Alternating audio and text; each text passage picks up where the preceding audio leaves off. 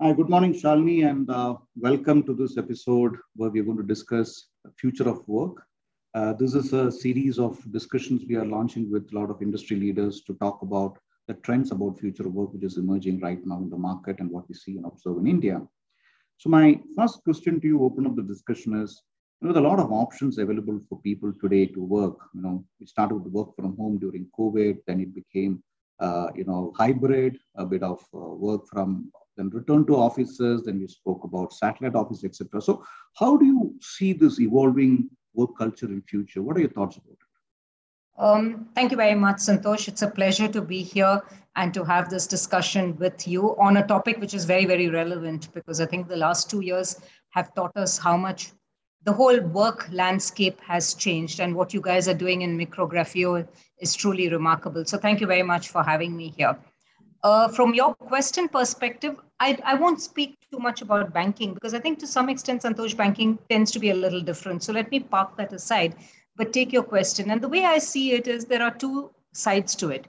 One, there's clearly a huge amount of advantage that comes from the myriad options that are now available to employees. I think the advantages that come, which are evident for everybody, you can recruit talent from places which earlier I don't think we were able to recruit talent from. You're able to retain talent much better because people have options which don't envisage having to kind of spend hours commuting up and down, so their entire work life integration becomes a lot more evolved. There are definitely cost benefits in doing the hybrids models or the different models of work option. And I think that to some extent, there's a larger, greater good of social environment, etc. Having said that, I think more and more organizations are recognizing that we don't work in an island, right, Santosh? It's not like we can work in an island. We do need interactions. We do need the power of collaboration that comes through sitting around a drawing board and sketching it. While there are virtual manifestations of that, I don't think we can compensate for what we have as physical. So I think the way it's evolving right now, based on all the conversations I've been having with people, is more and more people are veering around to what I think is a hybrid kind of model. You do some days at work, you do some days from home, and do a mix and match of those so that you get probably the best of both worlds. That's where I think world is going to. That's where we are evolving into. And I think that will really bring the best of both worlds to everybody. Yeah. Thanks for the Charlie. And one question which always comes to my mind is in this evolving work culture where you said it is moving towards a bit of a hybrid model. How have you seen this impacting women? Because when you look at the way we moved ahead after COVID, when you looked at work from home, a lot more women had a lot more opportunity to come back to work, whether they were going to family. There were women who were reluctant to move away from their hometowns. They could start working from their home, from those small towns, etc. So how do you see this evolving as an impact for women per se in the workforce? Yeah. Santosh, this is really something that's very close to my heart in terms of encouraging more gender diversity, as you know. I think at the start when this happened, and to some extent, we must admit this was forced upon people because the pandemic happened, etc., and everybody had to kind of quickly rearrange how they worked. When it started, I think there were a whole host of advantages for women. The benefit of being able to kind of not have to commute, stay at home, etc., were clearly huge benefits, and that we saw the benefits of. As you rightly said, more women came into the workforce, etc. Having said that, I think over the last few months, I must admit, I am now veering more around to the fact that this is a little bit of a double-edged sword, and one has to be a little careful about why this is a double-edged sword. I think the lines between personal and business are blurring, and women seem to end up taking the largest impact of that. On the one end, there are the pulls and pressures of the fact that maybe children had online schooling, they didn't need to go, and therefore they need to look at, culturally, the whole kind of burden of that fell upon women. So that was kind of one side of the equation. The other side of the equation was the fact that women and men also, but women, I think more so, became more on demand. I think the employers just presumed that, okay, they're working from home, so they should be available at any time and every time. So I think it became the pressures at home as well as the on-demand pieces of it became such that I think more and more it's becoming increasingly evident that we'd rather have women back in the workforce at the office, because I think that becomes a lot more manageable to them. So I do some work with the Indian Women Network in CII, and part of what we're encouraging people to do right now is to say, start bringing them back to the work, because I think they need that exposure, they need that, they need those boundaries that it creates, etc. So I think my view would be increasingly, I think women need to come back to work.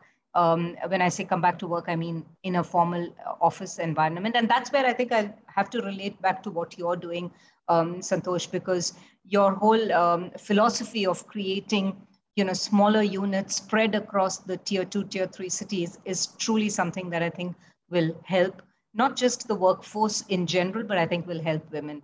And that's what I would veer around and go towards. Sure. Great. And I have one related question, related to the employee behaviors emerging out of the post-pandemic work culture.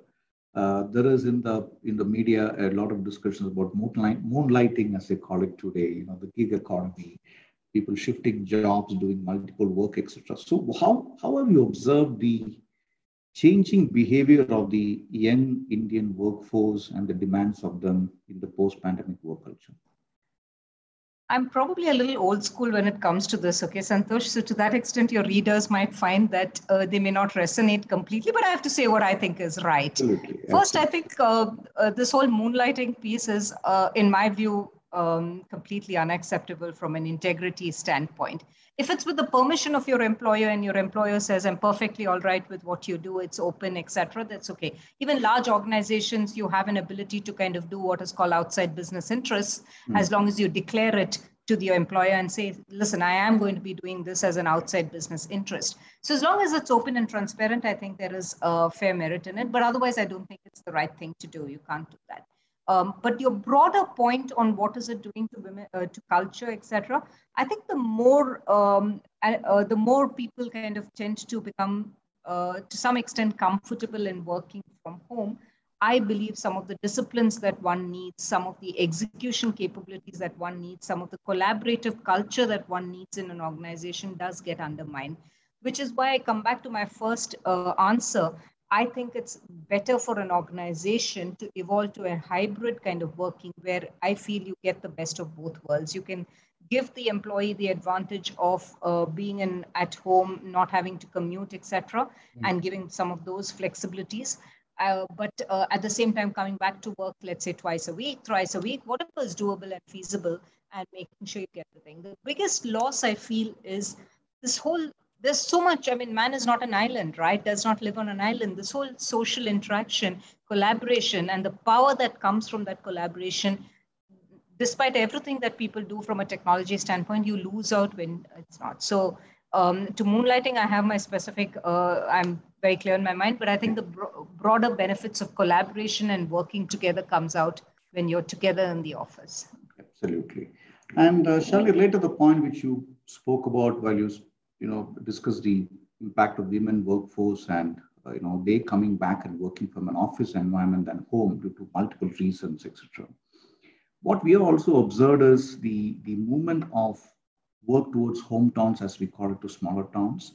That is not only allowing people to comply with some of the sustainability requirements, but it also helps in cost reduction and a bit of employee retention as well. So do you feel that when we started Micrographio last year and started the idea of tier 2 towns, the jury was not yet out in terms of how this is going to be accepted, that you work out of satellite offices dispersed across the country. But we strongly believe that work from home is not the whole solution. But so have you seen an emerging opinion converging towards the small satellite office model to work from there compared to work from home, vis-a-vis working from the centralized offices, the mega offices which you've seen in the past? So what have you observed in the last few months in that?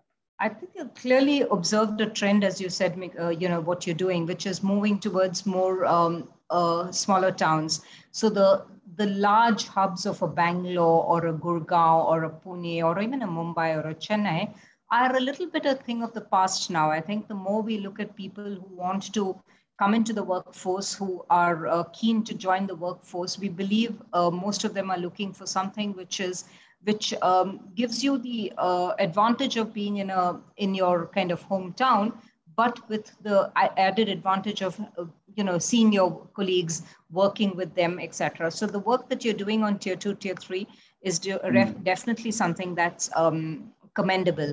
I think I can also relate it in some sort to what Federal Bank is doing.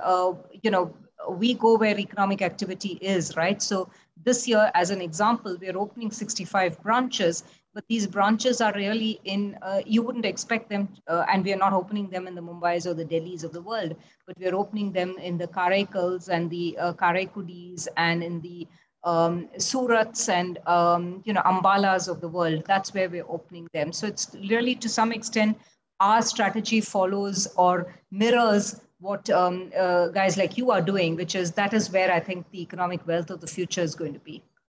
Okay, fantastic. And I'm glad that, the whole concept which we started a year back is at least getting more acceptance and over a period of time. So fantastic. So Shalini, thanks for your time. And it was great catching up with you again. It's always a pleasure discussing these topics with you. And on behalf of Micrographio, a big thank you for your time and your inputs. Thank you very much, Shalini. Thank you, Santosh. Always a pleasure. Thank you. And all the best for what you're doing, Santosh. Thank you very much. Actually, you can stop the recording.